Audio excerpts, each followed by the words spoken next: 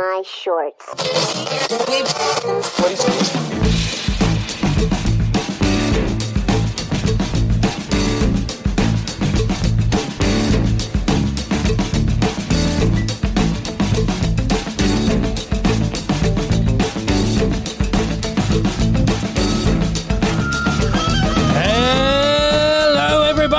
Welcome to the Dave Lee Down Under podcast. I'm, of course, your host, Dave Lee, and this is episode 7. Struggling to get your headphones on there? Yeah, just trying to work it out. Of course, I'm joined once again by old mate Rick. We're How do you do? Still here in lockdown in Melbourne. Crazy. Well, Absolutely crazy. what can you do? Well, not a lot except for sit around and record a podcast. Well, that's what we're doing. Yeah, of course. It's always very exciting. Of course, this episode is going out on all podcasting platforms, including Apple Podcasts, Spotify, Google Podcasts. Still have not got to the bottom of Amazon Podcasts. No. Don't know what's going on there.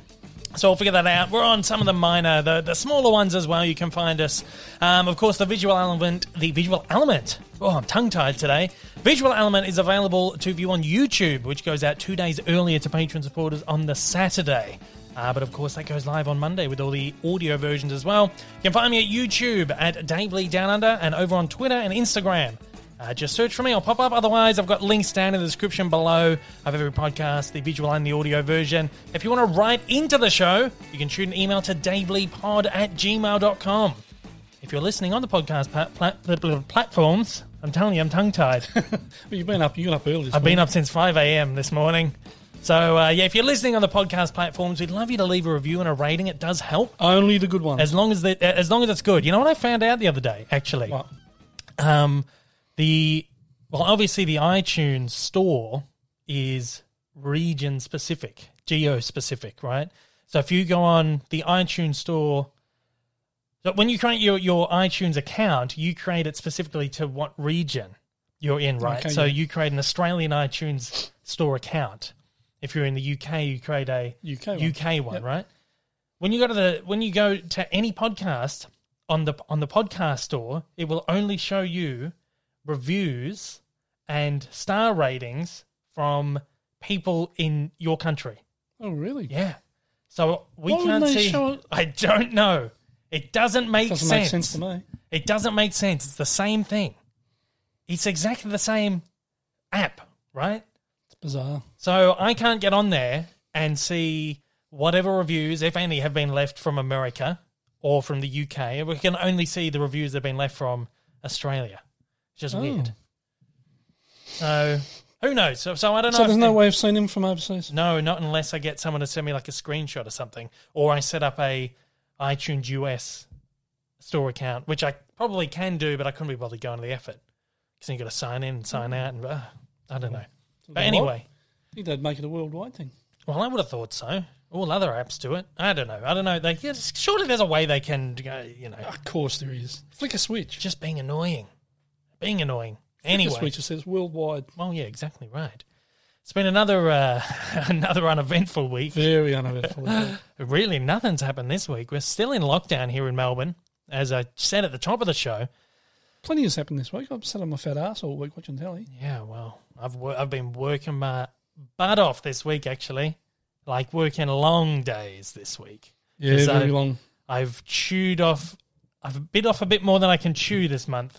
One of my tutors at college, when I was at college all those years ago, said that you don't ever knock anything back, and if you take on more than you can chew, you just chew like buggery. Well, that's what I'm doing. It was a big month of content. I've just tried to base a lot of Halloween content, like seasonal content, which I don't often do. So it's the first time I'm really trying to do heaps of content for Halloween.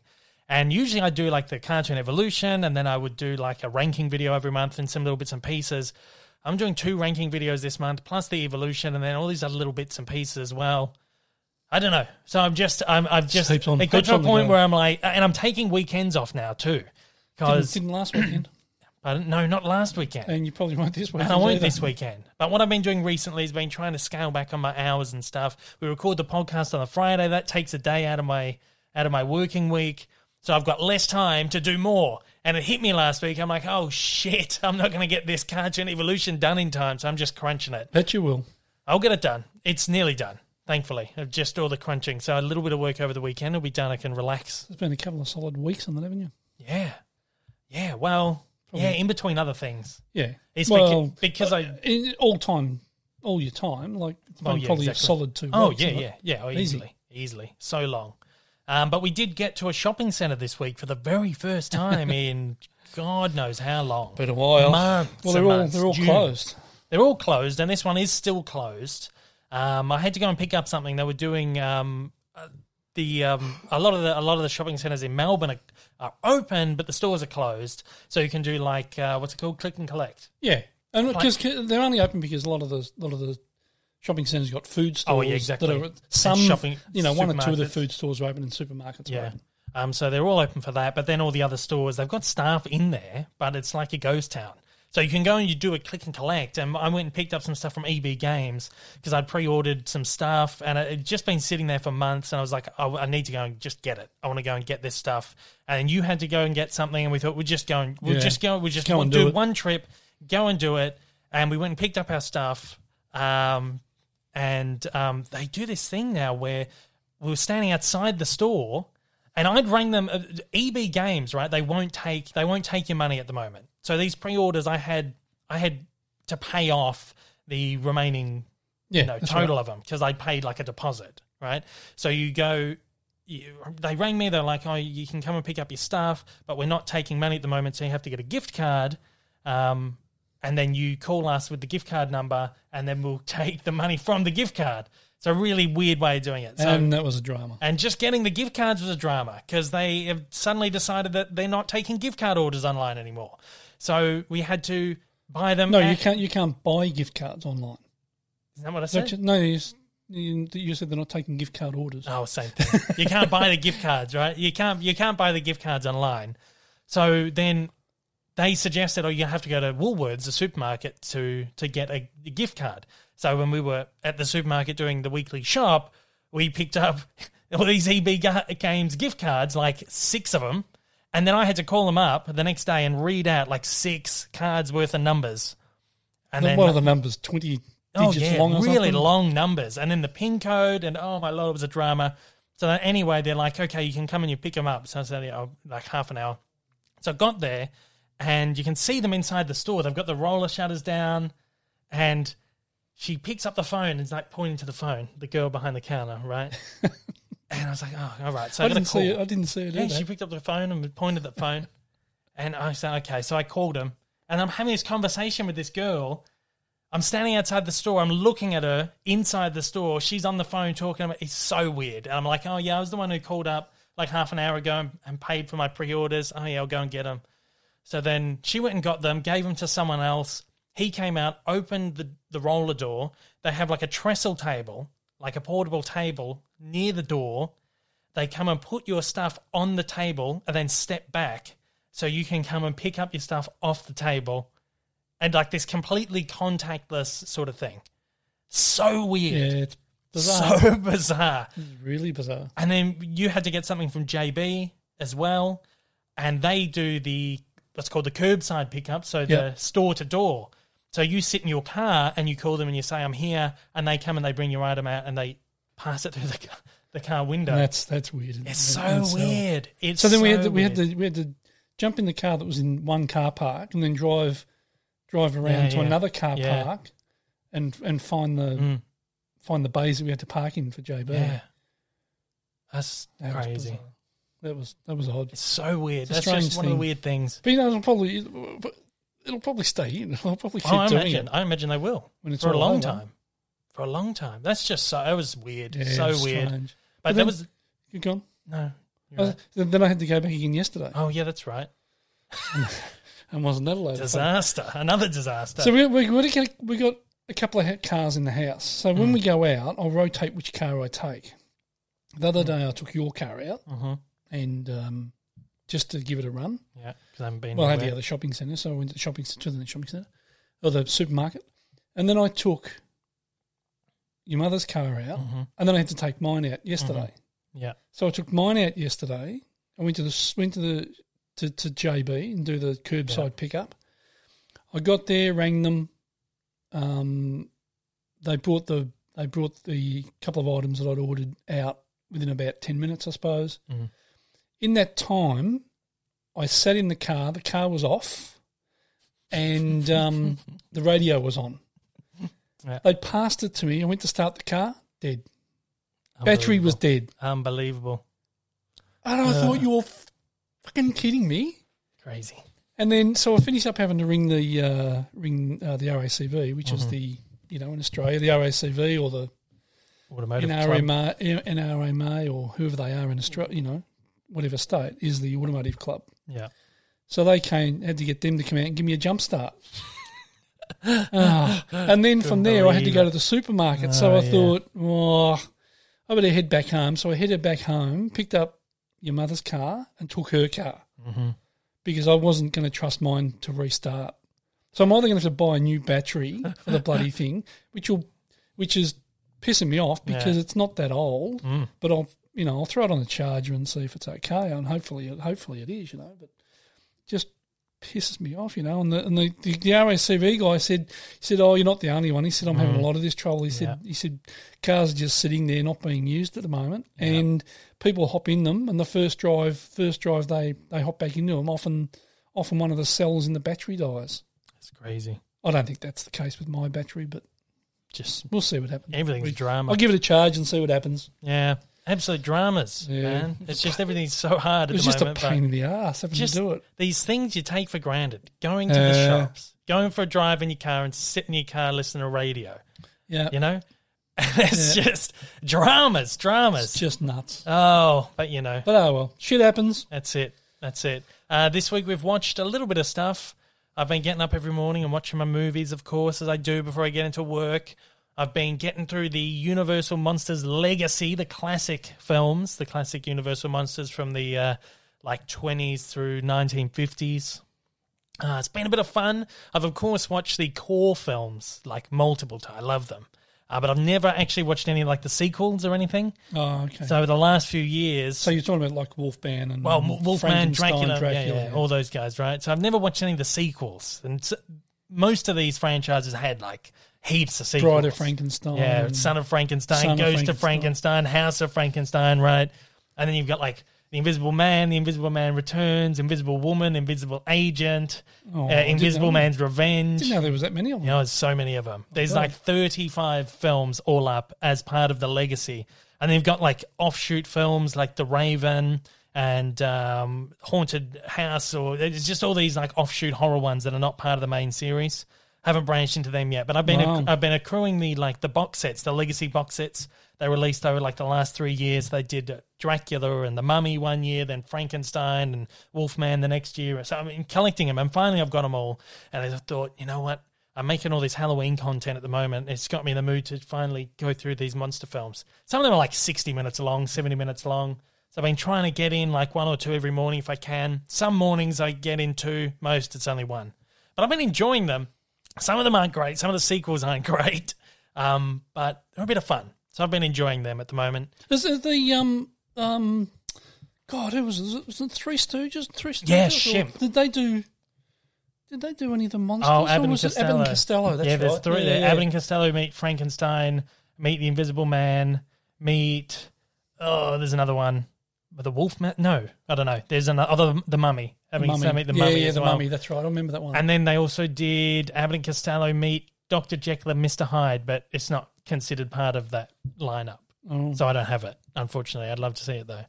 But yeah, they're fun. I'm enjoying them. Yesterday I watched Invisible Man, one of the Invisible Agent. Really weird. It's not even really a horror movie. It's like a war spy film where they use the Invisible Man technology to spy on the Nazis. And there's Nazis with British accents. It's just weird. So weird. And then I watched Invisible Woman the night before, which had one of the Three Stooges in it, Shemp. And it was a screwball comedy where this woman applies to be part of these tests with the invisible tech, whatever, the invisible tech. And then all these spies come in and try. It's weird. So some of them are just really weird movies, but they're fun. I'm enjoying them all at the moment. We didn't get through an X-Men movie this week. No, we missed out. We've only got a couple left, haven't we? We've got Logan. Yep. And the two Deadpool ones. Yeah, that's So right. 3. And we've seen them all. So we're not in a rush to kind of get into them. And I was you've been busy this week. So, I've been so and you busy. probably will be this weekend, so we Yeah, probably. may not get another one in. Unfortunately. But we'll see. But we've been watching a bit of television every night, of course. When I wind down, I do give myself time to wind down in the evening. We'll watch some TV after dinner. 10 o'clock? Yeah, about 9, 10 o'clock for a couple of hours. Then we're in bed at 12 and up again at 6. We finished The Great. We were talking about this last week. We started The Great. So you just mentioned watching something with Nazis with British accents. This one gets me as well. Russians with British Russians accents. with really strong British accents. So funny. Bizarre. It was a really good show. Great really show. Good. I loved it. Excellent show. One of the best. Not really I've one seen for in a the long kiddies, time. though. It's, No, certainly not. Certainly not for the No kiddies. way. No, this was a Hulu show. I wouldn't be letting a kid under about the age of 15 watch that. No, I wouldn't. No way. It's very full on in every respect. But this is done by Hulu, which is owned by Disney now. Yeah. So this is their like adult, sort of more mature, offset brand from Disney Plus, which should be coming. Disney getting risque. Yeah, I know. So that's part of Stan here in Australia. Stan has the Hulu stuff until Disney brings out their Star, which is probably coming in next year, which will then strip all that material off Stan. But that was great. I loved it. Last week we said we started it, and then we finished it this week. So we powered through that. A couple of eps a night. Yeah. Good. Yeah, I love it. I loved it. And I actually said last week it was done by the guy who did The Favourite and The Lobster, but I was incorrect. Now, no one pulled me up on this. I'm surprised by, because usually I get pulled up on things when I get them wrong. But it's actually written by the guy who wrote The Favourite. Okay. Right, Tony McNamara, who's an Australian screenwriter and playwright. So, yeah, really loved it. Great show. And we started one called Love Life, which is, I believe, an HBO Max show, one of the new HBO Max series with Anna Kendrick. It's like a rom-com sort of thing. It's enjoyable. Yeah, it's not bad. It's not fantastic. It's not great. It's not great, groundbreaking. but it's just something really fun. light and easy to watch. Yeah, late at night. Wind down on 30 don't minutes. have to concentrate on anything. No, exactly. 30-minute episodes and just easy. Exactly right. And when we have time, we will watch.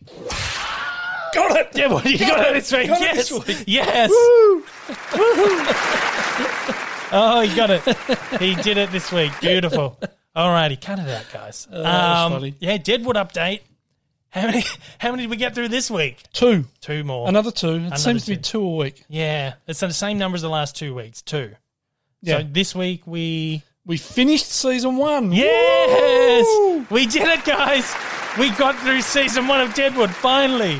Whew, that was Cut it out. That was about a 15 years. Oh, my Lord. Wasn't It feels like so long. And then we started season 2. Yeah. So we're into the second season. We're going to get it done. And season 2, on that first episode, looks like it's going to probably be better than Oh, season yeah, 1. it looks really good. Well, now we've got Seth Bullock as now the sheriff Yeah. of Deadwood. And he's going to war with Al, what's his name? Swearingen. Yeah. Just I've been waiting, because you always hear about Deadwood. Oh, yeah, it's the sheriff versus that guy. And I'm watching the first season like, no, it's not. Yeah. But now it is. They've just sort of set it up. It's finally the first season. took that whole season to set up that, like, Yeah. which is probably why it just took us so long, because it was slow. I feel like now that it's getting better, we'll probably like want to Smash power through through it. So we'll be back next week to say we got through 1 episode. Yeah. Oh, man. Oh, but it's good. It's great. It's great. We're enjoying it, and we are getting through it. And I do want to say we were talking about television, and I have to reach across the desk here because I didn't put it next to me. But I've got, of course, this 9th season of SpongeBob SquarePants. Thanks to my amazing friends over at Umbrella Entertainment. They've given me 1 copy of SpongeBob SquarePants Season 9 to give away on DVD. If you want to enter this competition, I'm running it over on YouTube. I've got a video on there. You got to go onto the video. You just answer a question on there, something like, what's your favorite SpongeBob moment ever, right? And you just enter away, and you can win SpongeBob Season 9. I've only got 1 to give away, and I can only give it away to an Australian subscriber. So make sure you're an Australian if you enter. I suspect there's many non-Australians entering at the moment. I think there probably are. A few sneaky But we'll people. work it out. There's some sneaky people there. We will figure it out. Terms and conditions are you have to be an Australian resident to get the disc. And if it turns out you're, say, from America and you've entered and you win, I can't give it to you, so I have to redraw it. But anyway, it's open to Australians. SpongeBob Season 9 DVD. Head there. I'm going to leave a link to that video down in the description if I remember. If I don't remember, just head to my YouTube channel. It'll be on there, like the main page. And blast him for not putting it up. Yeah, there. blast me for it. Well, you forgot to do it. I give you permission. Yeah, you're going to get 1,000 people. I know, because I just know I'm going to forget it. It's just one more thing that I have to do. It's one more thing. I have to write this, I have to time code it, I have to figure out a thing, have to do a thumbnail, have to upload it to this platform and this one. It's just one more thing on my mind. Whiteboard. I know. That's what I got my whiteboard for. I need another one. Last weekend, now today I've been up since 5 a.m. because I was doing another set of interviews. Yep. Which was awesome. It was with You were nice and quiet this morning, didn't wake anybody up. No, quiet for once because it's so early. I was just like, it's for the new Disney Plus short film, Once Upon a Snowman, which is a new Frozen short film, focused on Olaf. I'm embargoed. We're not allowed to say anything about it. When's that lift? Next week, I think. Sometime next week. Tuesday or Wednesday, I think. Yeah. But we watched that last night, and then I did a set of interviews for that today with the core creative team, lead creative team from Walt Disney Animation. Amazing. So I got to speak with writers and directors Trent Corey and Dan Abraham, lead animator Becky Brissy, and the producer Peter Del Vecchio, who's been at the company since like the 90s, like did Hercules.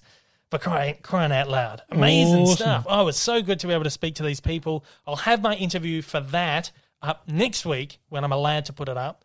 But last week, I had another interview with the director of the Disney Plus movie Clouds, which Justin Baldoni directed the film. Really fantastic guy. Of course, he was on that. Yeah, he was on Jane the Virgin. Jane the Virgin, yeah. He's an actor, direct staff, writer, amazing guy, really wonderful guy. And I got to speak to him last week ahead of the launch of Disney Plus Clouds.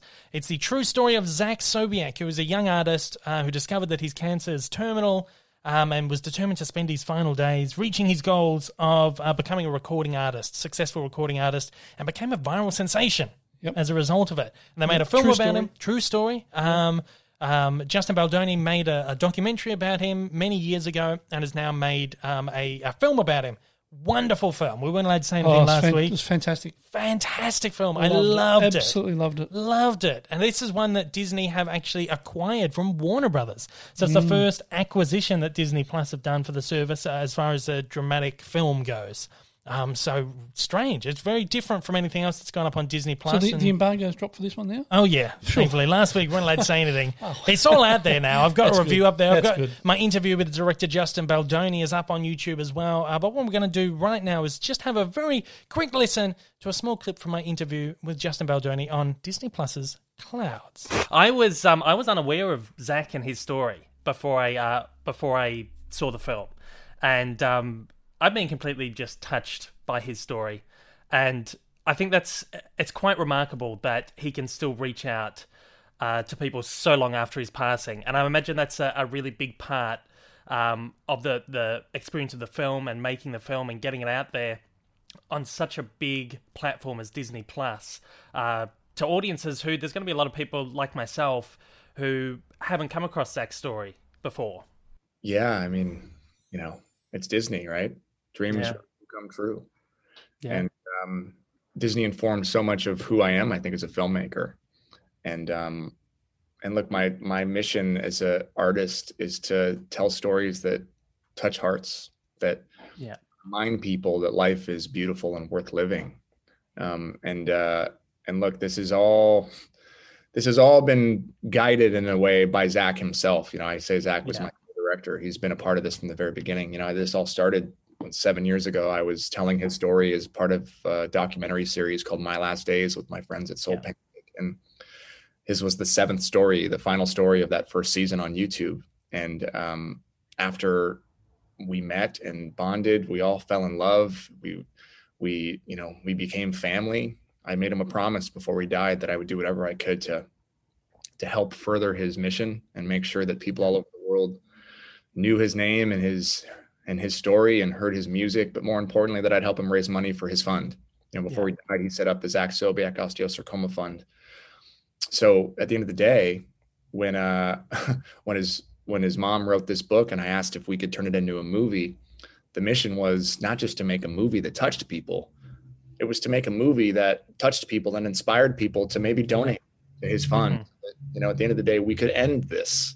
Yeah. I would say in movie making, we're not curing cancer, but that I'm like, well, why not? Quite a few movies that have touched on these themes in the past, but I felt like this was, this kind of explored that energy and that kind of, that feeling more authentically than anything else I've seen in the past. How important was that for you to kind of bring that to your vision? That is everything I hoped for, because I've been very blessed to experience firsthand the miracle and the richness of what it's like when somebody passes. Yeah. And I've also been very blessed to experience the richness and what it's like when someone is born. I had kids, and there's a striking similarity between the two. Mm-hmm. What people don't often understand, and what movies tend to fail to capture, is the joy that comes also in death, and the magic that happens, and how people are come together, and how you can have two things at once. You can have tremendous grieving and suffering, and yet extreme joy and hilarious moments that unless you were there, you wouldn't understand. It's never just this one thing. And we see these films where it's just like, this person's dying and it's just miserable and dark and depressing. But this was really a movie about hope. It's not a movie about death. It's not a movie about cancer. Mm-hmm. Not going to fit into any of these critics' ideas of what like a tropey, YA cancer movie is. No, this is a movie about life and living, and taking the opportunity to seize the day, if you will, to live while you're dying or like you're dying. And so, yeah, man, I'm grateful you said that, because that was the goal, is to make it as sincere and authentic as possible. So there you go. Justin Baldoni, director of Disney Plus Clouds. Again, fantastic film. It's on Disney Plus right now. I couldn't recommend it highly enough. Looks like a really warm, genuine sort of person. He's a lovely, lovely guy. I got to speak to him for, I think, about 8 minutes. My interview was only supposed to be 5 minutes, but I got about 8 minutes. Well, I've seen the whole interview, and you seem to have a really good connection with him. Yeah, maybe it's the Italian connection. The Italian, yeah. Maybe. I'm assuming he's Italian with a name like Baldoni. Well, yeah, I'd say so. And of course, you're half Italian. Yeah, well, there you go. And you look at that, you two could just be brothers. Yeah, exactly right. But yeah, no, wonderful, wonderful guy. Great interview. Great film. As I said, awesome film. It's on Disney Plus right now. It's really worth a watch. Definitely go check it out. It's fantastic. And as I said, it's really different to anything else that's on there at the moment. And it's really heartwarming and beautiful, and emotional, and it gave me a couple of tears. Yeah, I teared up in it. Yeah, didn't cry, but I teared up in it. Yeah, but it's all right if you cry. No, it's nothing wrong with it. Not wrong. But no, it was a really warm, genuine sort of film, and you could really feel for the young bloke and what he went through, and I think Justin really captured, and of course the actors were fantastic as well. They did a great job. Yeah. But Justin really captured the essence of what that young man went through. Yeah, in his last months of life. Yeah, it's beautiful. It's worth a watch. Definitely worth it. If you get a chance, get on and have a look at it. It's really worth a watch. Fantastic. I think, like I said, right, I'd say it's probably the best original film that's gone on there so far. It's sort of hard to watch some of those films that are biographical of where you've got one of the characters is actually dying and it's a true life story. Some of those are really hard to watch, but this wasn't hard to watch at all. Well, like Justin said, it was just about trying to capture that, the spirit and the energy and the happy moments, not just the sad moments. And it is a very energetic, very happy, fun movie. And that was by the sound of it. I haven't seen the documentary that Justin made on Zach. But it seemed like Zach had a real zest for life as well. Even in his last days and last hours, he seemed to have a real zest for life, and didn't want people to miss him. They wanted to. Yeah. It was almost like he wanted people to celebrate his life. I suppose. Well, exactly, and I think Justin captured that really well. Sure. Yeah, the film's definitely a great celebration of this wonderful celebration of life. Again, check it out. Really beautiful, beautiful film. Now, speaking of Disney. Oh, what have they done now? Right, so Disney Plus, right? We spoke last week about how Pixar is dumping Soul on Disney Plus on Christmas Day. They're bypassing the planned theatrical release for the film. There's been some interesting developments. It seems that owners of cinemas, rightly so, are pissed off, and they've had enough. Especially considering that this is the 5th film that Disney has removed from theaters in 2020 and put on Disney Plus, following Artemis Fowl, One and Only Ivan, Hamilton, Mulan, and now Soul. So there's 5 films this year that should have gone to theaters have gone to Disney Plus. This doesn't just mean that us as consumers, as movie viewers, don't get to go and see it in the cinemas, but this means that the cinemas can't play the movies and make their revenue. Their revenue, right? Yeah, that's right. They stay alive. They miss out on their customers. And right? we all want the cinemas to stay alive. Yes, we do. Now, this is an article from Deadline. Headline: Euro Cinemas rep calls out Disney for Soul switch to streaming. Says theatre operators are shocked and dismayed. Now, this comes from the UNIC, the International Union of Cinemas. They issued a statement last week, very long statement. I've clipped a fairly long section out of it, but I think it's important to read. Now, they came out and they said, Walt Disney Studios' decision to release Soul directly onto their Disney Plus streaming platform, depriving many audiences across Europe from seeing it on the big screen, has shocked and dismayed all cinema operators. The vast majority of cinemas across Europe and indeed many regions of the world are now open and able to offer a safe and enjoyable return for audiences. Cinema operators have invested massively in offering the safest possible experience to their audiences on the basis of a promising schedule of new film releases. Yet again, however, they find a distributor delivering another blow. The decision on Soul is doubly frustrating for operators who were counting on the release after the film was previewed at a number of key European film festivals. Only just this week they previewed Soul at a film festival. Very lucky people who got to see it on a big screen. That'd be nice. The statement goes on to say there is compelling evidence that where audiences have returned, they found the experience both safe and enjoyable, but it's also clear that it is the release of new films that will make all the difference in encouraging people back to the big screen. Indeed, across Europe, many cinemas have since reopened successfully, screening countless local releases, underlining that first-run titles are now more important than ever. Decisions to postpone titles, to bypass cinemas and the value they create are extremely disappointing and concerning, and will only delay the day the whole industry is able to put this crisis behind it. It is not only cinemas and audiences who are missing out. This situation must surely also be deeply frustrating for the creators and talents who want to see their films on the big screen. It's no exaggeration to say that by the time some studios decide that the moment is right to release their films, it may be too late for many European cinemas. Not just European, I think cinemas worldwide. Well, we've already seen the Americas, in Australia, everywhere. Well, we already saw last week. Cineworld in the UK closed all 128 of their theatres across Britain and Ireland, temporarily, of course. Hopefully it's only temporary. And they closed a further 543 screens in the US under the Regal Cinemas brand, which is owned by Cineworld. So cumulatively, like 700-odd cinemas have closed like last week. This is like nuts. This is one thing that I guess no one's really been talking about until recently is how the theaters are actually going to be hurting from this.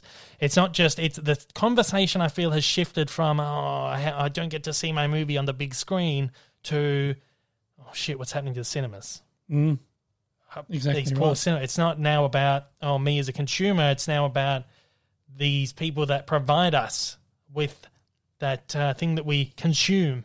Yeah, exactly. But it's not just the theatres though. I mean, you were only reading not long before we started recording about the comedy. Is it the comedy? Oh yeah, the comedy club? One of the comedy clubs here in Australia. The Comics Lounge. The Comics Lounge is one that the Comics Lounge is one that we've been to a number of times. Great place. Great little venue. And they sent out an email just before we started recording, actually saying that they've depleted their funds. They closed down at the beginning of the pandemic. They've depleted all their funds and reserves, and they're now asking the public to donate. So if you're in Melbourne, you're a fan of what's it called? The Comics Lounge. The Comics Lounge.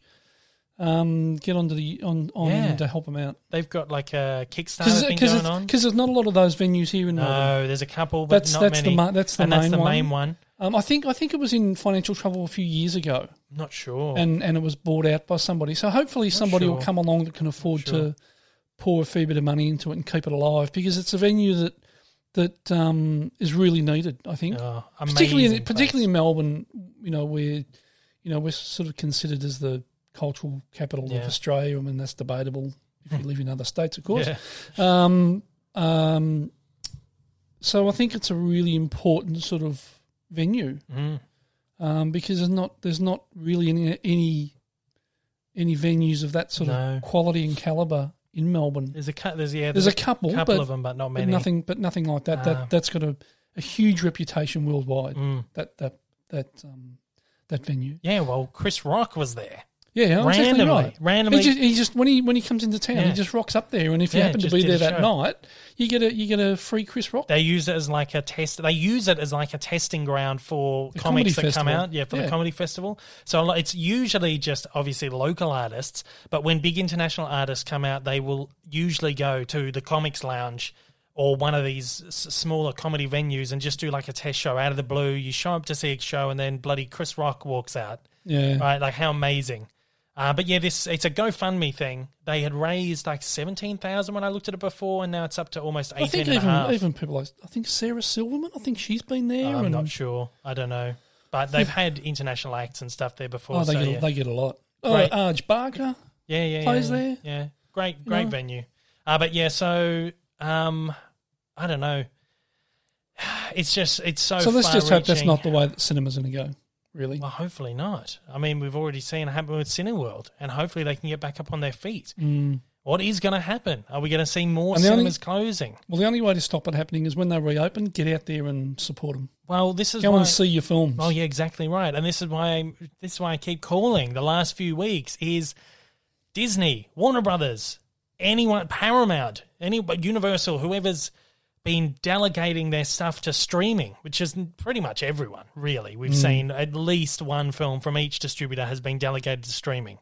Put these films in the cinemas when they reopen. Give Soul a limited release, Mulan a limited release. Put that Tom Hanks bloody thing that was on Apple Plus, Apple TV, that, what was it called? Was it Greyhound? Where he's on the ship as the captain? Yeah, something like that. Right? Yeah. Put that up there. Yeah. You know? Give these films small, limited releases and get people back into cinemas to see these movies we're just so dying to see. Right? Yeah. Now, only a couple of days after this statement went out, Disney, oh, Lord, Disney announced a massive change-up in their operations, which has done nothing but stoke the flames, right? Only a couple of days after they've been called out by UNIC, they're just fanning the fire. Throw a bit of fuel on the fire. Yeah. A bit of petrol on the fire. CNBC reported Disney are restructuring their media and entertainment divisions, centralizing their media business into a single organization that will be responsible for content distribution, ad sales, and Disney Plus, in an effort to further accelerate its direct-to-consumer strategy. Now, this happened effective immediately. CEO of Disney, the new CEO of Disney, Bob Chapek, went on CNBC, made this announcement, effective immediately. That's when the change happened, and the stocks for Disney bloody skyrocketed immediately after this. I've got a very small clip here of Bob Chapek on CNBC. This is what he had to say about it. Well, what we want to do, Julia, is accelerate our transition to a real direct-to-consumer priority company. We believe that we've got the opportunity to build upon the success of Disney Plus, which by almost any measure has been far and above anybody's expectations, and really use this to catalyze our growth and increase shareholder wealth. Yeah, I would not characterize it as a response to COVID. I might say that COVID accelerated the rate at which we made this transition, but this transition was going to happen anyway, because essentially what we want to do is separate out the folks who make our wonderful content based on tremendous franchises from the decision-making in terms of where the prioritization is in terms of how it gets commercialized into the marketplace. And what we want to do is leave it to a group of folks who can really see objectively across all the constituents that we have, the various different considerations that we've got, and make the optimal decision for the company, as opposed to somehow having it be predetermined that a movie is destined for theaters or that a TV show is destined for ABC. Right. Oh, God. So essentially what he's saying is all these divisions, I've said it in the past, Disney are so divided up. And if I want to contact anyone at Disney, I have specific contacts for specific areas of the company, right? Mm-hmm. Whether that be home media, whether that be Disney, animation, that be Fox, for the 20th Century Studios side, Lucasfilm and Marvel, right? Disney Parks, Disney Channel, Disney Plus. They're all just separate. They're all separate. Not anymore. All one. They've created this one new team of people who go on. It's now their job to decide what content goes where. It says no more about, we're making a film for theatrical, we're making a film for Disney Plus, we're doing this. It's we're making content, and now this team decides where it's going to go. That probably goes back to what we were talking about last week about, or the last couple of weeks, about the large blockbuster films will probably go to cinema. Yeah. And the ones that would have gone to cinemas in the past that weren't blockbusters will probably go straight to streaming. Exactly right. Well, Disney have had a terrible run at non-blockbuster films the last 10 years. Everything that's a blockbuster, most everything that is a blockbuster goes out from Disney, $1 billion plus, right? Had a few flops here and there. The movies that haven't performed very well are the smaller films that aren't based on anything other than like maybe a book or something like that. Not part of a massive franchise thing. They're pulling like $200,000, $300,000, which is a huge drop down from $1 billion or $2 billion, right? So all these smaller films will now go straight to the streamer. Absolutely no doubt. The only movies we'll get in cinemas from Disney will be blockbusters. Big blockbusters. Yep. The Marvel films. Yep. The live-action remakes, which do $1 billion each, most of them. And I reckon even a lot of the Marvel stuff will probably go straight to streaming too. Well, yeah, because they're doing all the Marvel TV series now for streaming, so I don't know. So, I mean, the question is, what does it mean for the theatrical experience? I think it's just that. It's just that you go to cinemas to see big blockbusters and you stay at home to watch the smaller scale stuff, the independent stuff, the stuff that they're not going to make money on in cinemas, which is a huge blow. Yeah. Well, it's hard to sort of work out what they'll do because you've got, what's his name? The director of The Mandalorian. Jon Favreau. Jon Favreau has just come out and said that they want to be filming the third season of The Mandalorian this year. Yeah. And part of the interview that I saw with him, or read of it, was that he said that he's not going to count out. He's not going to count out crossover. Sorry, not crossover films, but part of this this franchise, the Mandalorian franchise, going to cinemas. Oh yeah, I saw that. Yeah, so because now the big rumors are Mandalorian movie. Yeah, it's going to be weird. Yeah. Well, Bob Chapek was actually asked about what this means for the theatrical experience. And you'd hope that he'd come out and go, it's fine. Theaters are fine. We're still making movies for theater. No, they're not. Well, the answer was... They're making movies and putting it on a platform where they can make the most money out of it. Well, that's what they're going to do. Well, let's have a listen to what Bob Chapek said, right, when he was asked about this. Yeah, so as you know, we've benefited from a tremendous relationship with theatrical exhibition for many, many, many years. As dynamics change in the marketplace, though, we want to make sure that we're giving consumers who want to go to theaters to experience everything that a theatrical release can give them. We want to make sure that we continue to give them that option. But at the same time, there's a lot of consumers that want to experience a movie in the safety, comfort, and convenience of their own home for whatever reasons they do. So we want to make sure that, again, that we put the consumer first, and the consumer is going to be making the decision in terms of how they consume our media, as opposed to some arbitrary decision that we may make from a distribution standpoint. So we want to look at ourselves as consumer enablers. Consumer enablers. Yep. So it's not theaters first. No. It's consumer first. Yep. And then that's what they're in. They're they're there to provide exactly right entertainment to a consumer, to you and I, and everybody listening. Yeah. So you can sort of understand that. But it's sad. It's sad. It doesn't sound great for the cinemas, does it? It doesn't. No, it doesn't help all these. It might sound like doomsday stuff. Oh, cinemas are closing. Cinema. Far out, man. I don't know, because it's. Like 2 or 3 days after, the European Cinema Union come out and said, "Oh, we're feared." You'd hope that a studio would come out and go, "Oh no, it's okay. We're still going to support you guys."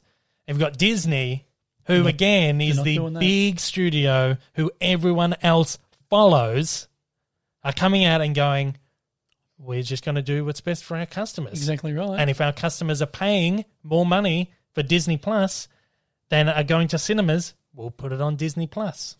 And you'll have lazy CEOs from other studios going, "Good enough for Disney. Let's just do it too." Exactly right. Instead of taking an opposed stance and go, "I think this is best for our brand to go to cinemas or whichever," they'll just go, "Disney are doing it. Why don't we just do it?" Well, again, Disney Plus comes out instantly.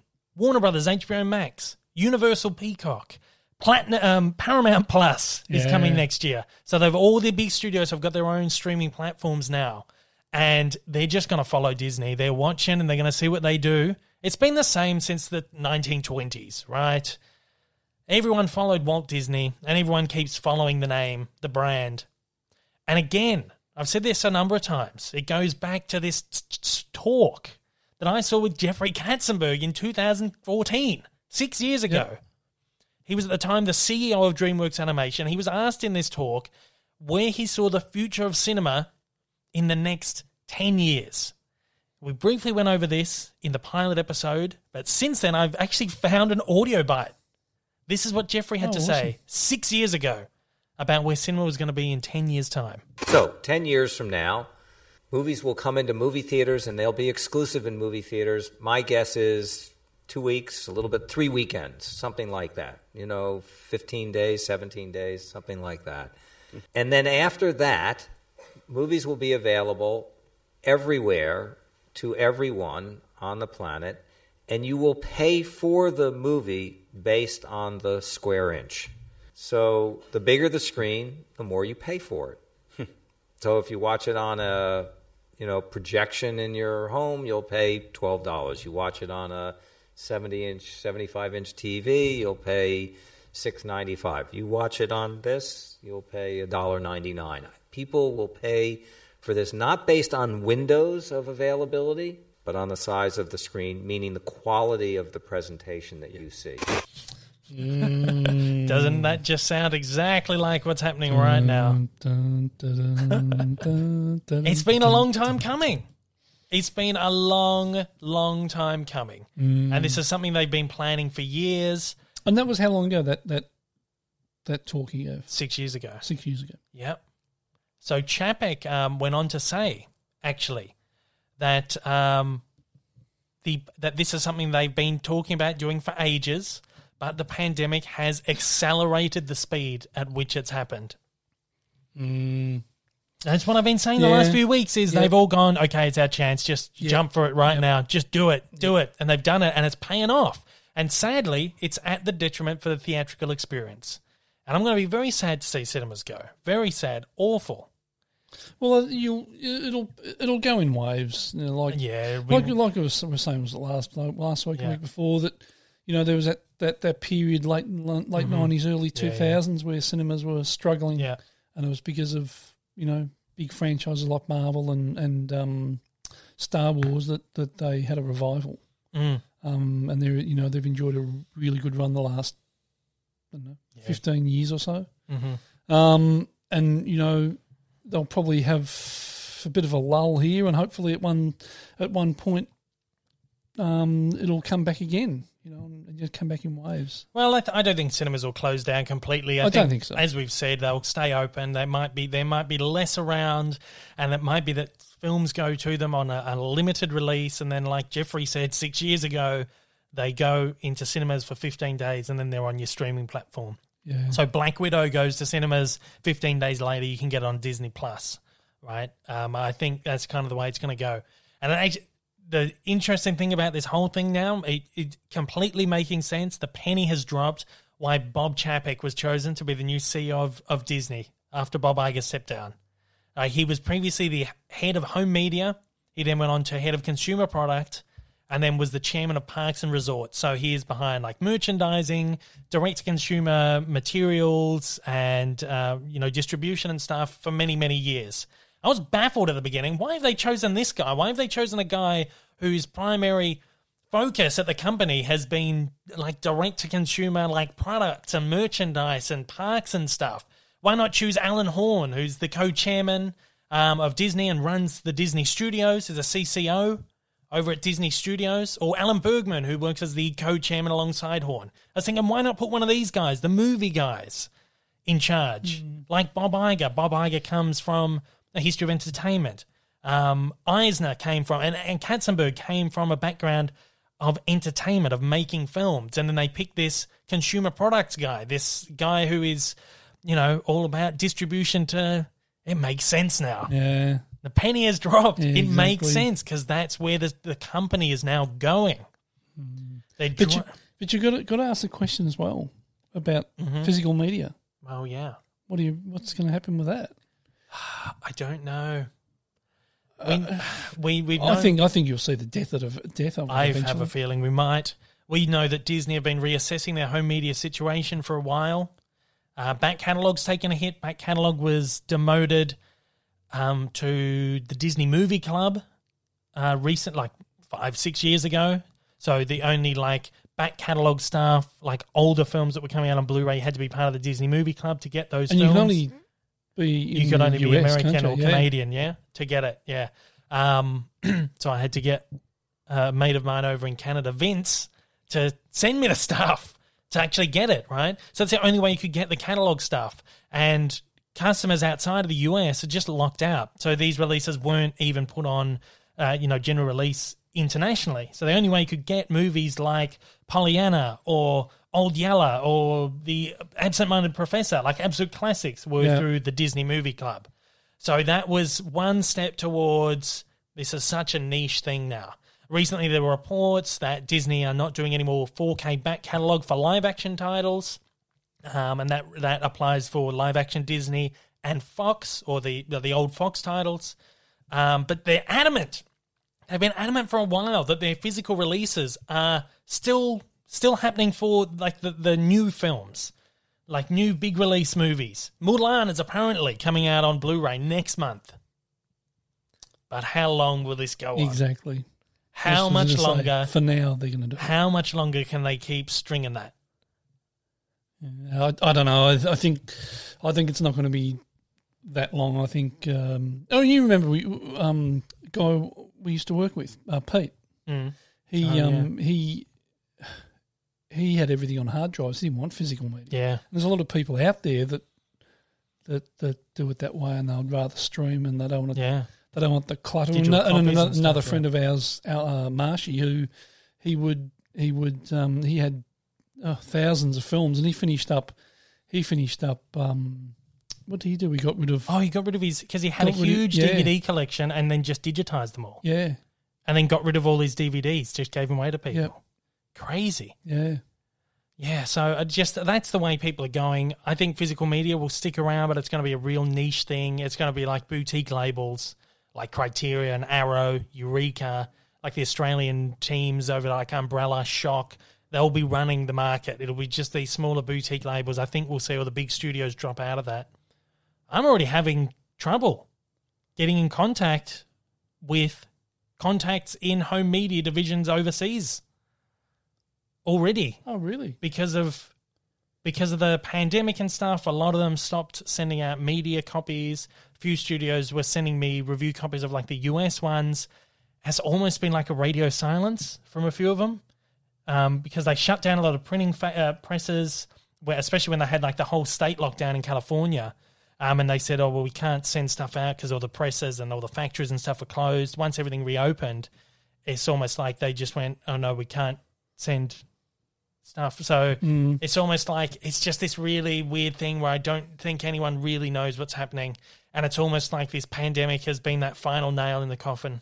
Well, there's that contact you have here in Australia. Was it with Shock or was it with where? Oh, Shock is doing it all by himself. Yeah, doing everything himself. Like you'll send him an email, I might hear from him for a week. Yeah, and then you'll email him again and say, "Oh yeah, I saw that. Sorry, I forgot." Or I'm here doing everything myself. Like, he does doing amazing distribution stuff. He does stuff from designing the DVDs, deciding what gets released, putting the releases together. Like they do all these box sets, he puts the box sets together. He's liaising with the distributors to get the rights to the films, and he's sending them out to people. He's taking the shipments. He's replying to people like me on the email, sending him emails every third day, going, "Did you get my email?" He's amazing. Like amazing one-man team over there at the moment. And it's crazy. And I've said this in my past videos. I mean, it's kind of like commendations to be able to, do that in this, crazy times, madness. So I don't know. And even like contacts you've had with Disney will change almost month. All the studios. Yeah. You will have contacts that just rotate like every year or so. It depending on, it could be from any division in the company, but you build up a rapport with someone and then suddenly you send them an email and they're gone and someone else has taken over. There's been a couple where they've gone and all of a sudden you'll find out that they're at another studio. Oh, at another studio. So they doing swap. The same job at a different studio. Yeah, it's crazy. So it's just a very strange industry, and it's crazy to have to navigate it. I love it. It's a lot of fun, but it's like something like this comes in and just tips it on its head again. Oh, it's tough stuff. It's crazy. So I don't know. We'll keep an eye on this. I feel like it's all we've been talking about. It's all there has been to talk about recently, but it's developing so quickly and so rapidly. Day on day, hour on hour. Yeah. So in other streaming news, again, as we said, studios are selling off their films to streaming services.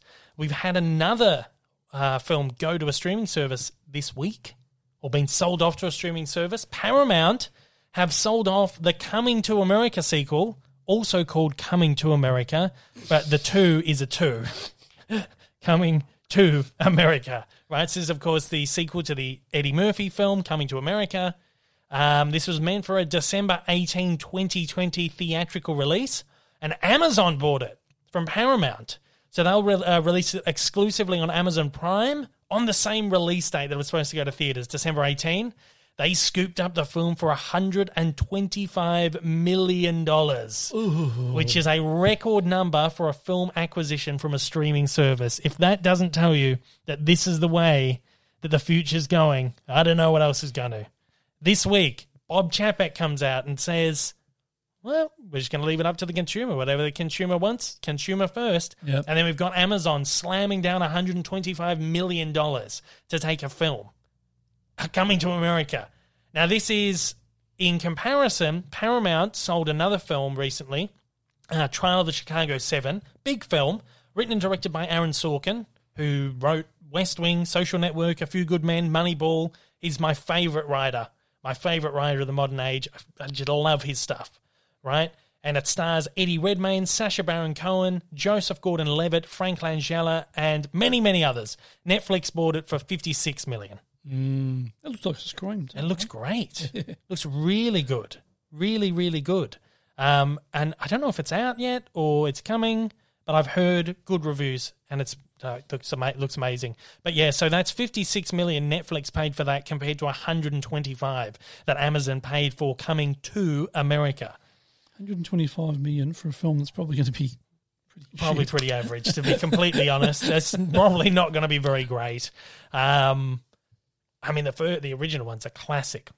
It's a pretty ordinary film, but it's good fun. That's great. It's hilarious. Eddie Murphy, classic Eddie Murphy, right? Yep. And a sequel to it, like however many years later, who knows how it's going to go. But Amazon know that there's going to be a big following for it, a big fan base. So they've slapped $125 million down. They'll get their money back. Oh, yeah.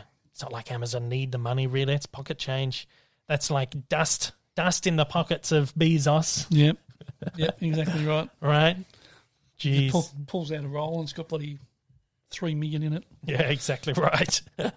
Unbelievable. So yeah, so that's the way it seems it's going at the moment, and we'll keep you all updated as we do every week with the further developments, which is just again happening so rapidly. In other news this week, more Spider-Man news. Well, it's not really news; it's more like rumors and stuff like this. Of course, 2 weeks ago, Jamie Foxx confirmed to be reprising the role of Electro.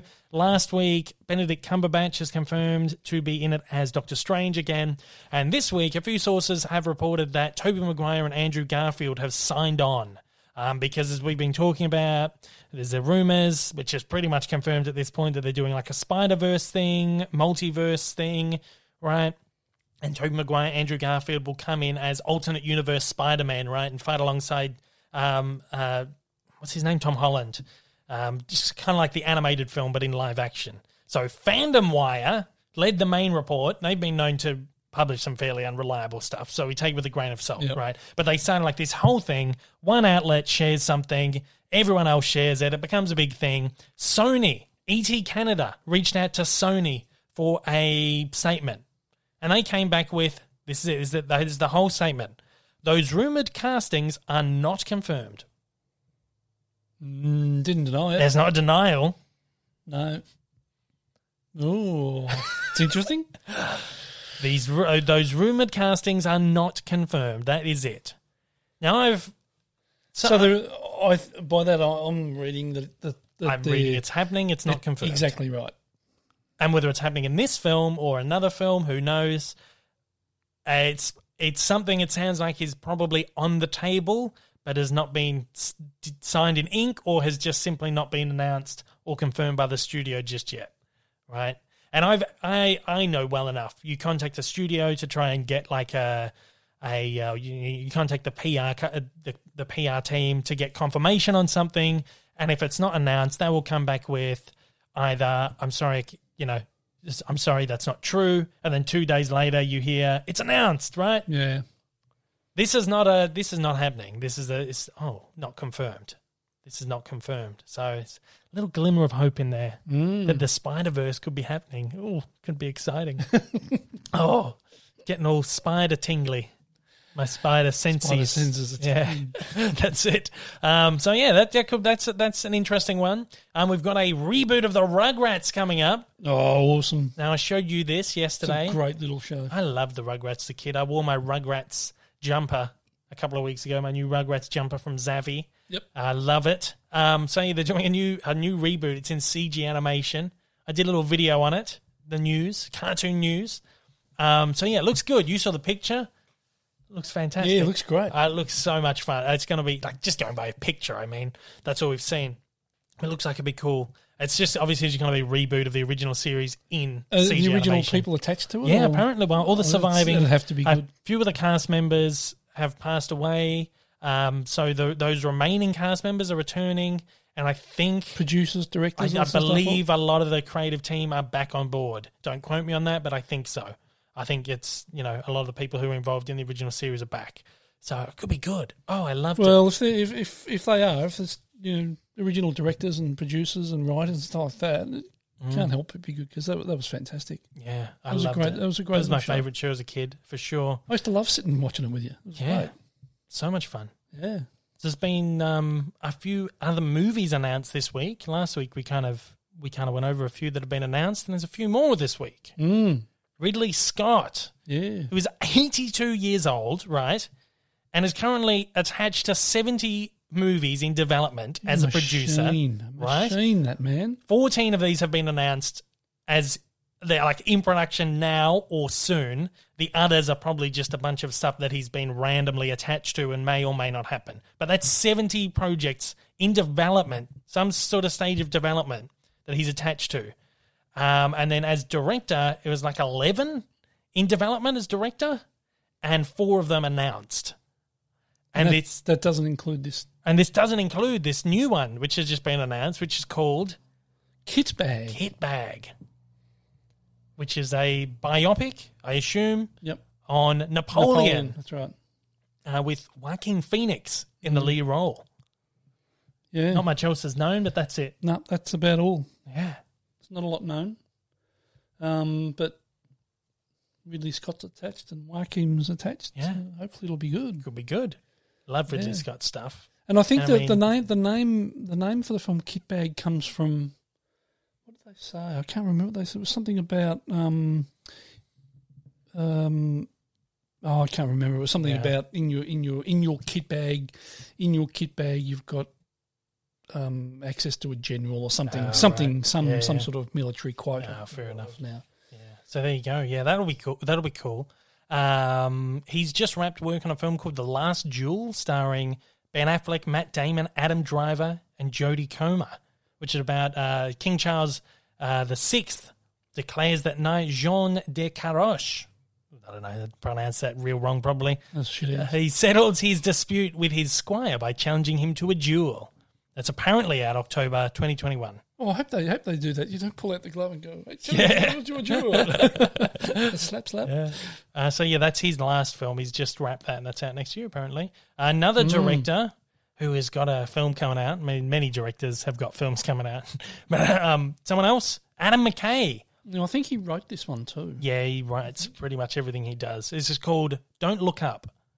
It's IMDb describes it as a pair of astronomers try to warn everyone on Earth that a giant meteorite will destroy the planet in 6 months.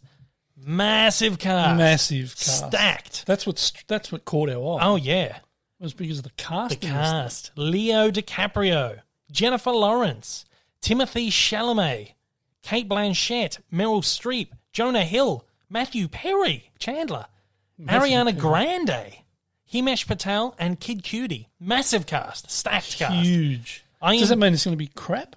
Oh, well, yeah. Usually all the time you get these... the big cast in a crap film. Yeah. IMDb says it's a comedy. Of course, McKay's best known for comedies like Anchorman, Step Brothers, Talladega Nights, The Other Guys, Get Hard. But he's done some more kind of dramatic, dramedies recently, like Vice, The Big Short. So it'll be interesting to see what kind of tone this one takes. I feel like it's probably going to be more like the latter two because of the cast that's involved. Oh, yeah, for sure. DiCaprio's done comedies and stuff like that, but I don't see him doing like an Anchorman. Well, Jennifer Lawrence can do a comedy. Kate Blanchett can do comedy. Jonah Hill, of course. Matthew Perry. Yeah. And Himesh Patel. Yeah. So who knows? Yeah. So that's all we know about it. But, yeah, that could be great. I'm looking forward to that. Dramedy. I think it'll be a dramedy. It'll be like Vice or The Big Short. That's how I feel anyway. Bill Nighy is set to star. I love him. He's amazing. He's set to star in an English reworking adaptation of Akira Kurosawa's 1952 film Ikiru, I think it's pronounced.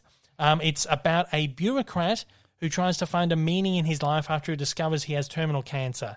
It's not one of Kurosawa's samurai films. It's like a more scaled-back kind of drama film. Really, it's almost like it's not a film noir, but it has that kind of low-key kind of feel. Really dramatic sort of film. So they're doing an English version of it. It's been written by Kazuo Ishiguro. I apologize again if I got the name wrong. He wrote the original novels of The Remains of the Day and Never Let Me Go, which were both turned into films, of course. So that could be interesting. A lot of people are like, oh, how dare you touch a Kurosawa film, right? Of course, Star Wars was based on Kurosawa. Yeah. He's such a big influence on so many Western films, right? And this is just another one of those things where an English version is being made of, Kurosawa work. I look forward to it. Should be good. I like Bill Nighy. And Bill Nighy. The original Ikiru, brilliant film. So, looking forward to that one. Be interesting. We've got another one here. Giorgio Clooney. Yeah. Georgie Clooney. He's adapting John Grisham's Calico Joe. He's producing it alongside production partner Grant Heslov and Bob Dylan. Bob Dylan? Yeah. Apparently Bob Dylan has a production company and he's brought it to the table and, they're all doing it together. I suppose George Harrison poured a lot of money into films. True. Yeah. Clooney's going to direct it too. Deadline says that the novel, Calico Joe, tells the moving story about fathers and sons, forgiveness and redemption, set in the world of Major League Baseball. Ooh. Sounds more like something Kevin Costner would be attached to. Exactly. But George Clooney is doing that. He has another film in the bag too called Good Morning Midnight, also known as The Midnight Sky. So when you see it on George Clooney's IMDb page, it's Good Morning Midnight, but you click on it and it comes up as The Midnight Sky.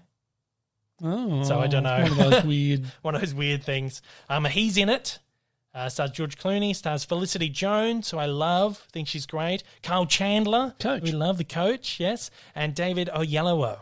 So that's a great cast, and yeah, looking forward to that. I don't really know too much about that. Oh, it's a post-apocalyptic tale, which follows a lonely scientist in the Arctic as he races to stop Sully and her fellow astronauts from returning home to a mysterious global catastrophe. So it sounds similar to that Adam McKay thing. We got a lot of these sort of, apocalyptic things happening at the moment. So it's completed. It's supposed to hit cinemas this December. This is the Midnight Sky one, not the baseball one, not the Calico Joe. Good Morning Midnight, a.k.a. the Midnight Sky. Supposed to hit cinemas this December, but it feels like something that Netflix or Apple or Amazon is going to snap up. So, I don't know. We'll see about that. More than likely. Netflix, probably. Probably. It's just that, it just feels like that kind of movie that just won't get put out there unless the streamer is going to pick it up, especially right now. Yeah. Well, it's not a big blockbuster film or anything like that, so you would think that Netflix or Amazon will come to the rescue and pay for it and put it on. Well, hopefully. But, I think get to see it somehow. George Clooney, you can't go too wrong watching a Clooney film. No, I've loved almost everything he's been in. A couple of duds, but just as is everyone's filmography, really. But what do you do? Not a lot. It's part and parcel just of watch it wherever you can watch it, I think. Exactly right. Let's get to some subscriber questions. That's about it for the news this week. It's been a bit of a thin week. A few big revelations, a few big developments, but other than that, been very thin this week. So let's do some subscriber questions. Still been crapping on for a while. Yeah, an hour and 12 minutes worth right now, yeah. Some subscriber questions. Yeah. Where do you want to start? Blake? Just on the top, yeah. Blake Eisen, who's a Patreon and has been for a long time. And followed Dave since the almost day one. Yeah, thanks again, Blake. As Twitter is down, Twitter was down this morning. Oh yeah, wasn't Twitter it? was down, man. I was trying to tweet and it wouldn't send my tweets. Yeah, and then I found out that it was happening to everyone. And then I finally got it working for me, and I got the post out. I should have done it yesterday, but I've been so busy I completely forgot about my post about give me some questions. So I put the post out, and other people were still having problems with Twitter and couldn't tweet me questions. So Blake sent it on the Patreon platform. Okay. So he says, as Twitter was still down for me, I thought I'd post my question for the podcast here. Do you think the cinemas will stay open full-time for the remainder of 2020, surviving off reruns heading into Christmas season, or do you think they'll close down until next year brings new releases? And on a side note, he says, go Storm. Of course, Melbourne Storm in the NRL. I'll be watching that tonight. Yeah, beautiful. Go Storm. So, well, I don't know. I feel like they probably will. They'll stay open as long as they can, where they can, and then I don't know. It's so unpredictable at the moment. Yeah, I think they'll probably. I would think they'll stay. I think they'll stay open and scrape through. But as far as I'm aware, there's people going to the movies. There's people bringing in, a little bit of money. As long as they can survive on, a bit of revenue, people will go and buy popcorn and all that stuff. Not here in Melbourne, though. Not in Melbourne, not yet. I've been saying that for the last 7 weeks. Not here in Melbourne, though. Not in Melbourne yet. Hopefully. I think they'll stay open. I feel like it wouldn't be a Christmas season without the opportunity to be able to go to the theatre, the cinema. Yeah, exactly. So I feel like they will. Let's hope they do anyway. Yeah. Catherine Alvarez, who's another long time. Yeah, seen her comment sub, I think. I don't know how long, but she's always commenting. Yep. What's your idea of a perfect Muppet movie? Oh, perfect Muppet movie. Well, I've been vocal about the recent Muppet show, which I thought was dreadful. is just so stupid. For me, the Muppets, I've said this a lot, and it's a controversial thing for a lot of people, but I feel like the Muppets the Muppets were very successful for a small period of time. 70s through to the late 60s, 70s, through to the late 70s, 80s, and then through the very early 90s. And then the novelty wore off, and they haven't survived past, that 90s kind of period. Yeah. It's that kind of thing that new kids aren't watching shows about puppets. They're watching CG animated shows on TV, right? I've always felt like the Muppets, not only just the style of a show with puppets, but the humor. Yeah, that kind of edgy humor, and it's a very dated. And I feel it was great when I was a kid. It's a brilliant shows. And I grew up with, there were Muppet films in the cinemas in the 90s. They weren't as great as the classic ones, but they were still good fun. Like the Muppets Christmas Carol, the Muppets Treasure Island. They were a lot of fun. I still think the Muppets Christmas Carol is the best adaptation of a Christmas Carol ever. Yeah. Brilliant. Michael Caine's performance in that, he plays it so straight as if he's playing Scrooge in like a literal adaptation of A Christmas Carol, which to a point it pretty much is. Yeah. But he's playing opposite these Muppets, and there's just something and the Muppets are just taking the piss. But he's so serious about it. And I think it's such a great adaptation of the text. But that was something the Muppets did so beautifully, right? But that's something that doesn't translate anymore. No. So I feel like they got very close with the films that Jason Segel did like 10 years ago. Yeah. Especially the first one. They were really good. I enjoyed the first one. I feel like, again, as I said, it's not something that has translated well into the modern era. No, I think kids today, they're serious to seeing amazing CGI and 3D and all those sorts of things and that humor is just so outdated now. But for me, a perfect Muppet movie is like what they keep trying to do now with the Muppets, like the new thing that's on Disney Plus, everything. They try to make it super modern, super like the Muppets. You didn't see it, but the new Muppet series is kind of designed as if it's like a YouTube show. So the Muppets are influencers, and Miss Piggy's hosting like a makeup channel, like a beauty channel, and Kermit the Frog's doing like directing, and then you've got like the chef's doing a cooking show on YouTube. So it's very modernized, doesn't work. Yeah. The Muppets don't translate to the modern day, right? I didn't like it. So my idea of a perfect Muppet movie, long-winded answer for such a short question, is you go back to that original style. You got to go back to like the original, what made the Muppets work. Don't try and update them for modern times. Scale it back. Do that crazy, zany, irreverent humor that they were well known for in the 70s, the 80s, right? That's the perfect Muppet movie. But then again, I don't think that's going to be well received today. So maybe put them to sleep. Don't kill them. Don't kill the Muppets. That's not what I'm saying. Just put the brand to sleep. Yeah, exactly. Right. Looney Girl 64. What's your most anticipated film for 2021? I don't know. Well, depends on what's coming out next year. The stuff that's currently on the slate, I'd say Black Widow, Spider-Man 3. I feel like Spider-Man 3 especially is going to get bumped. But other than that, maybe Luca from Pixar. Looks really beautiful. Yeah. I think so.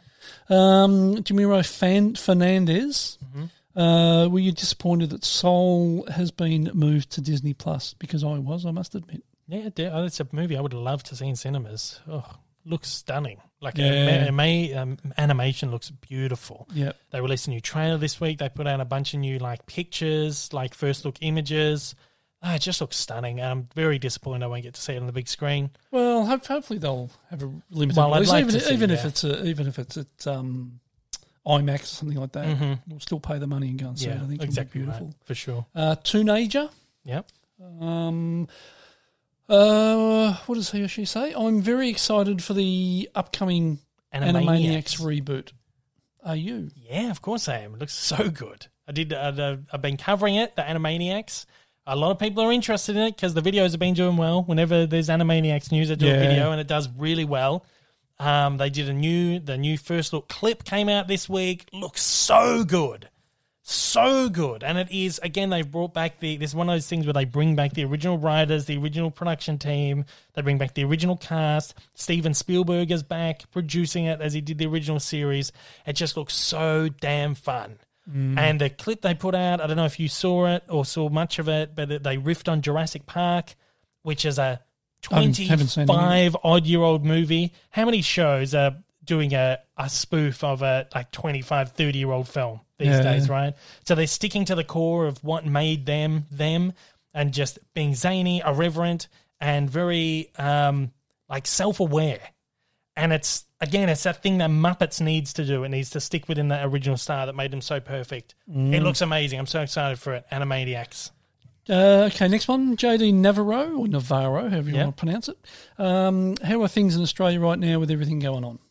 It's going all right. I mean, everywhere but Melbourne seems to be doing okay. We're doing okay at the moment. I mean, we recorded 2 cases today.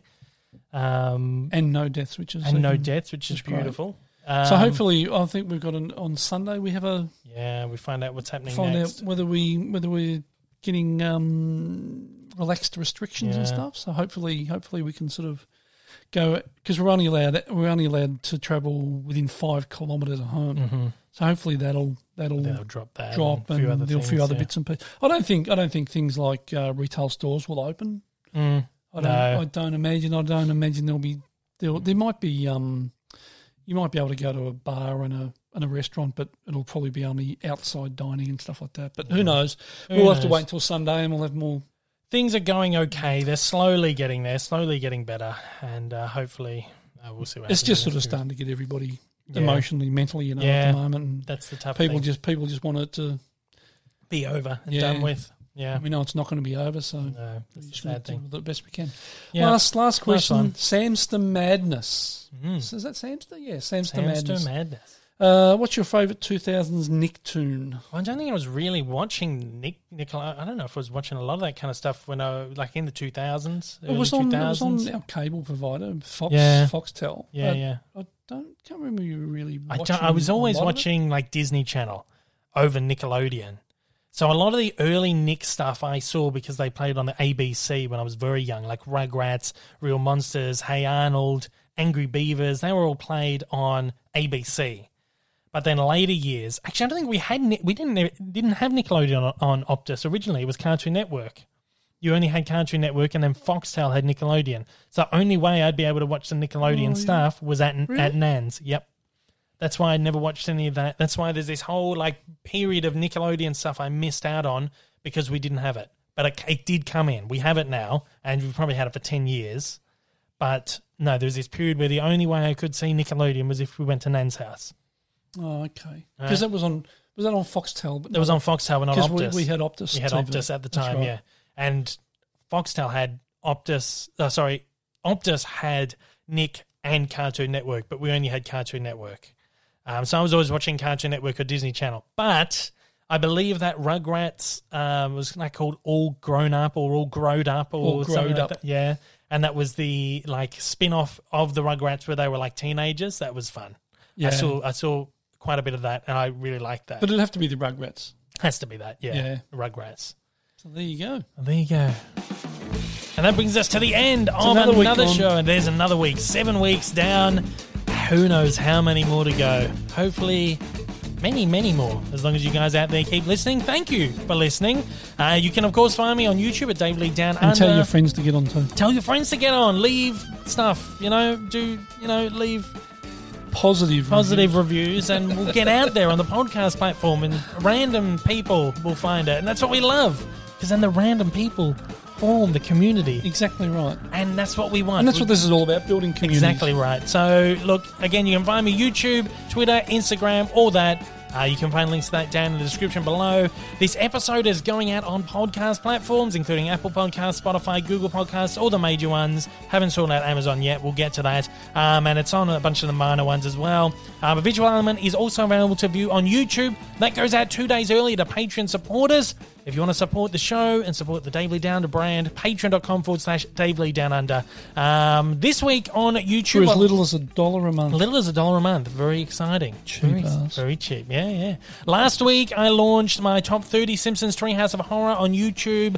I also launched my review of Disney Plus Clouds and my interview with the director Justin Baldoni, so you can check all of that out. This week, I'm finally launching the next cartoon evolution, which is Casper the Friendly Ghost. Very excited about that. I need to finish that this weekend. Hopefully hopefully, I'm definitely going to get that out to patrons early. I promise. It's going to happen.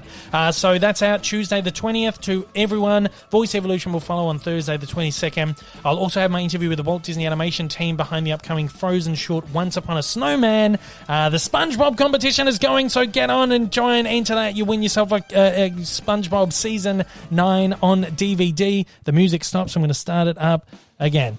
Right, so if you want to write into the show, you can shoot an email to daveleepod@gmail.com. Thanks to old mate Rick for joining. Thanks, Dave. And thanks to everybody out there for listening. Thanks, everybody. Have a great week and stay safe. Take care, guys. Bye.